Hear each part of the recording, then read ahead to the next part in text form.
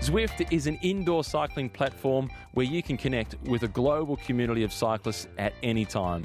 You can chat with people all over the world, share in group rides, get encouragement from total strangers right on, who quickly become your new riding buddies and train harder and faster with competition on a global scale. Check out Zwift for yourself at zwift.com today.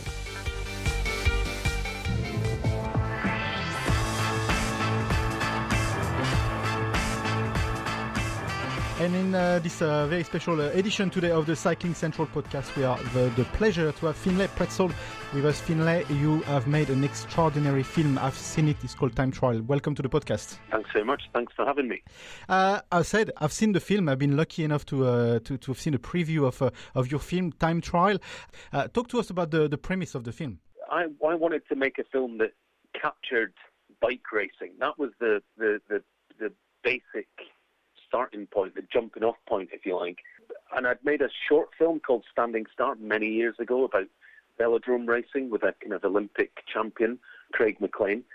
And I'd always had this in my mind, the road cycling. For me, it's got a mystical, strange, unspoken mystique, I suppose. And I'd been fascinated by it. I always wanted to be a cyclist myself. I wanted to be a professional.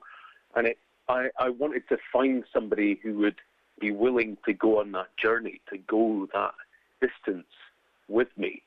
And I kind of happened upon David Miller while we were shooting this other short film. And I thought, of course, this is a guy from Scotland, quite outspoken, quite forthright. He'd been around for a long time. And I thought, well, he has something that maybe a younger cyclist doesn't have.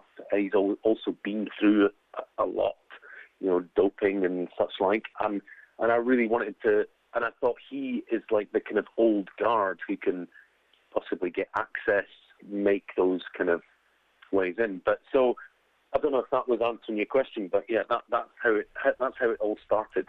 It does in a way. But did you know from the beginning of filming David Miller that it was going to be his last year?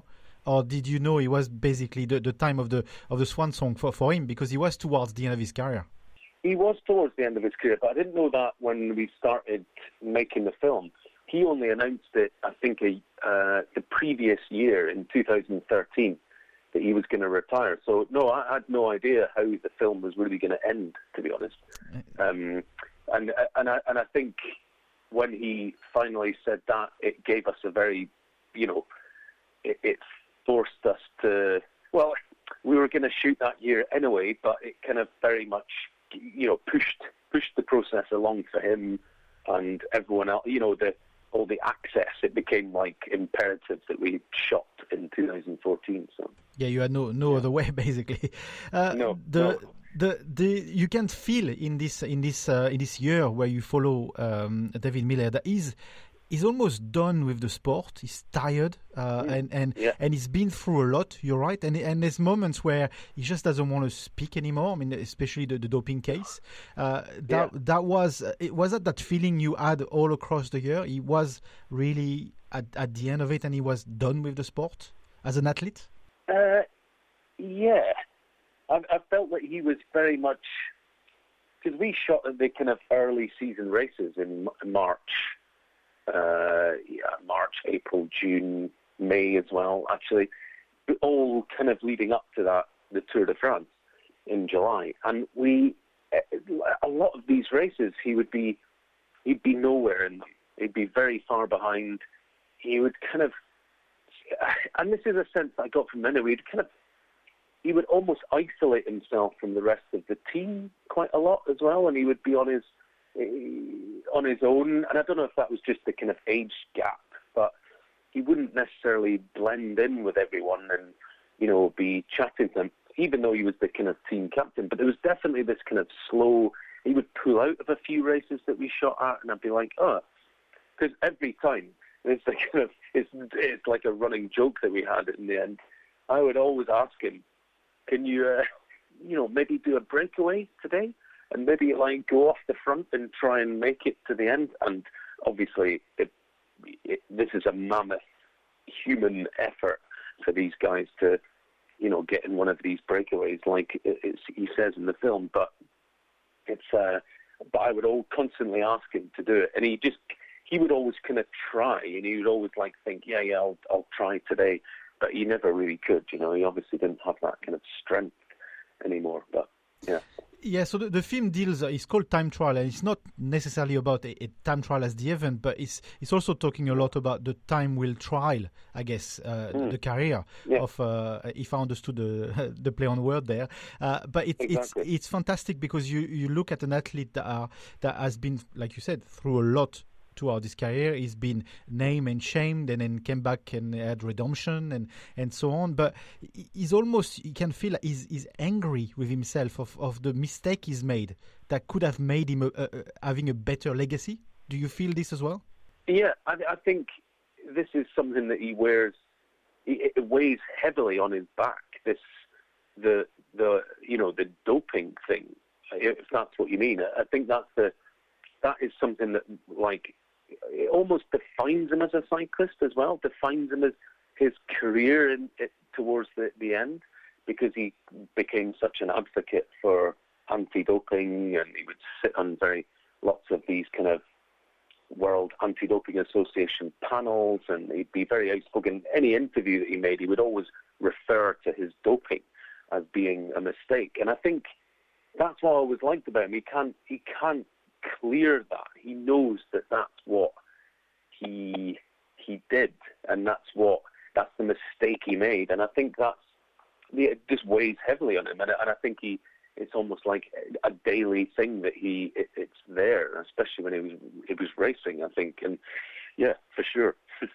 Yeah, and you can really feel this in the film. It's very interesting, and you really get that tension in his head. The idea of an athlete as well retiring, that must have been something going through his head for quite a while. But you can feel in the documentary as well that he feels that he's, inverted comma, past his best sell-by date in terms of a performing athlete, and he's struggling in his head to come to grip with it. Yeah, exactly. And I think that was what I'd always had, this idea of making this film that was about the experience and feeling, being in the race and really feeling like you're there. For cyclists, people that like sport, and absolutely people who have no interest. It was about creating this strange world that they're in, this strange bubble that they inhabit. And I think and I always wanted to kind of get inside the head and experience it from David's point of view, which is a really, really hard thing to do, actually. We started to find that it became very difficult to actually express what these kind of thoughts are in his head. And I really like this idea of trying to it's him battling against himself and everyone else. It's not about everyone else. It's not about everyone else helping him or not helping him, or it's just about him and his struggle. And I really like that, which is ultimately what cycling is about. It's individuals participating in this in this team sport, but they're very much individual, Yeah, absolutely. The film is very artistically done as well, so you can feel that I'll take that as a compliment. It is a compliment, but it is. You can feel that there's been a lot of attention to the music, to the imagery, the photography. Is that something that you've done before, or is it something that you've really taken pleasure to explore some sites and bring it to a sport that you love, cycling? Yeah, I think so. I think I made a few short films and co-directed them with a guy called Adrian McDowell, a friend of mine, and I think that was what we always wanted to do. And I have taken from that and gone beyond that, I think, with this film, because in short films you have a very short amount of time to kind of do that and let the kind of breathing happen, the space in a film. But now it was a real pleasure to do that with this film, because you suddenly realize you had all this kind of time in a way to really concentrate and focus on those images. We spent a long time, me and Martin Radic, the director of photography, spent I mean, years really in the run-up to making the film to really kind of try and find out what it was, what we could do that wasn't just like watching cycling on television, you know, because to the normal person or even to people who are fans, it's very boring. It's guys riding bikes, you know, in a way. And I think I wanted to take it to the other level, to be there, to be messy, to be kind of jarred by it, to be maybe feel a little bit sick by it, or, you know, feel the kind of tension, the speed. So, yeah, we spent a lot of time. And I think I started working with John Sampson, CJ Mira, the sound designer, very early on to make these kind of big pads. We did a lot of kind of examples and, in a way, short, like 10-minute versions of scenes or cuts that we would.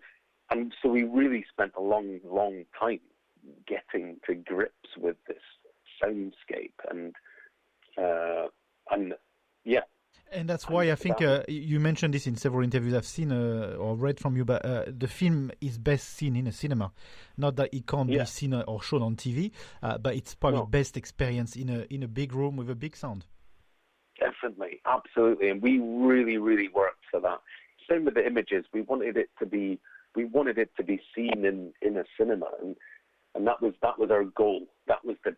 It needed to be big, you know. It needed to be like punchy and it does work on a small screen, absolutely, but it's like that. It's completely enjoyable on a small screen, but in that space, that was our intention from the start. You know, it wasn't going to be anything other than that. It was, you know, because we weren't making a straightforward documentary, you know, so it was all about the experience, I suppose.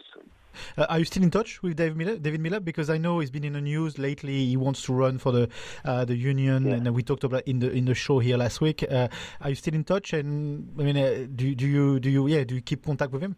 Yeah, I kind of in touch with him. I was just in touch with him actually a couple of days ago. Just sent a couple of messages back and forth. It's a funny relationship, though. We have. It's you know. We've spent a lot of time with each other, and we've spent, you know, I've been hanging around him for many years, and I think he's probably very tired of me now. You know, he probably is happy not to speak to me. Although he's a very decent guy. Now he's running for this the Riders Association president of the Riders Association. So, and I think he'd be great at that. He's such a good. Yeah, absolutely. We debated it last week, and we all of us in the program agreed it would be great. And I actually agree he's a decent guy. I've met him in Geelong at the World Championship. He's a great guy. Of course. Yeah, absolutely. No, he is, and he's very outspoken.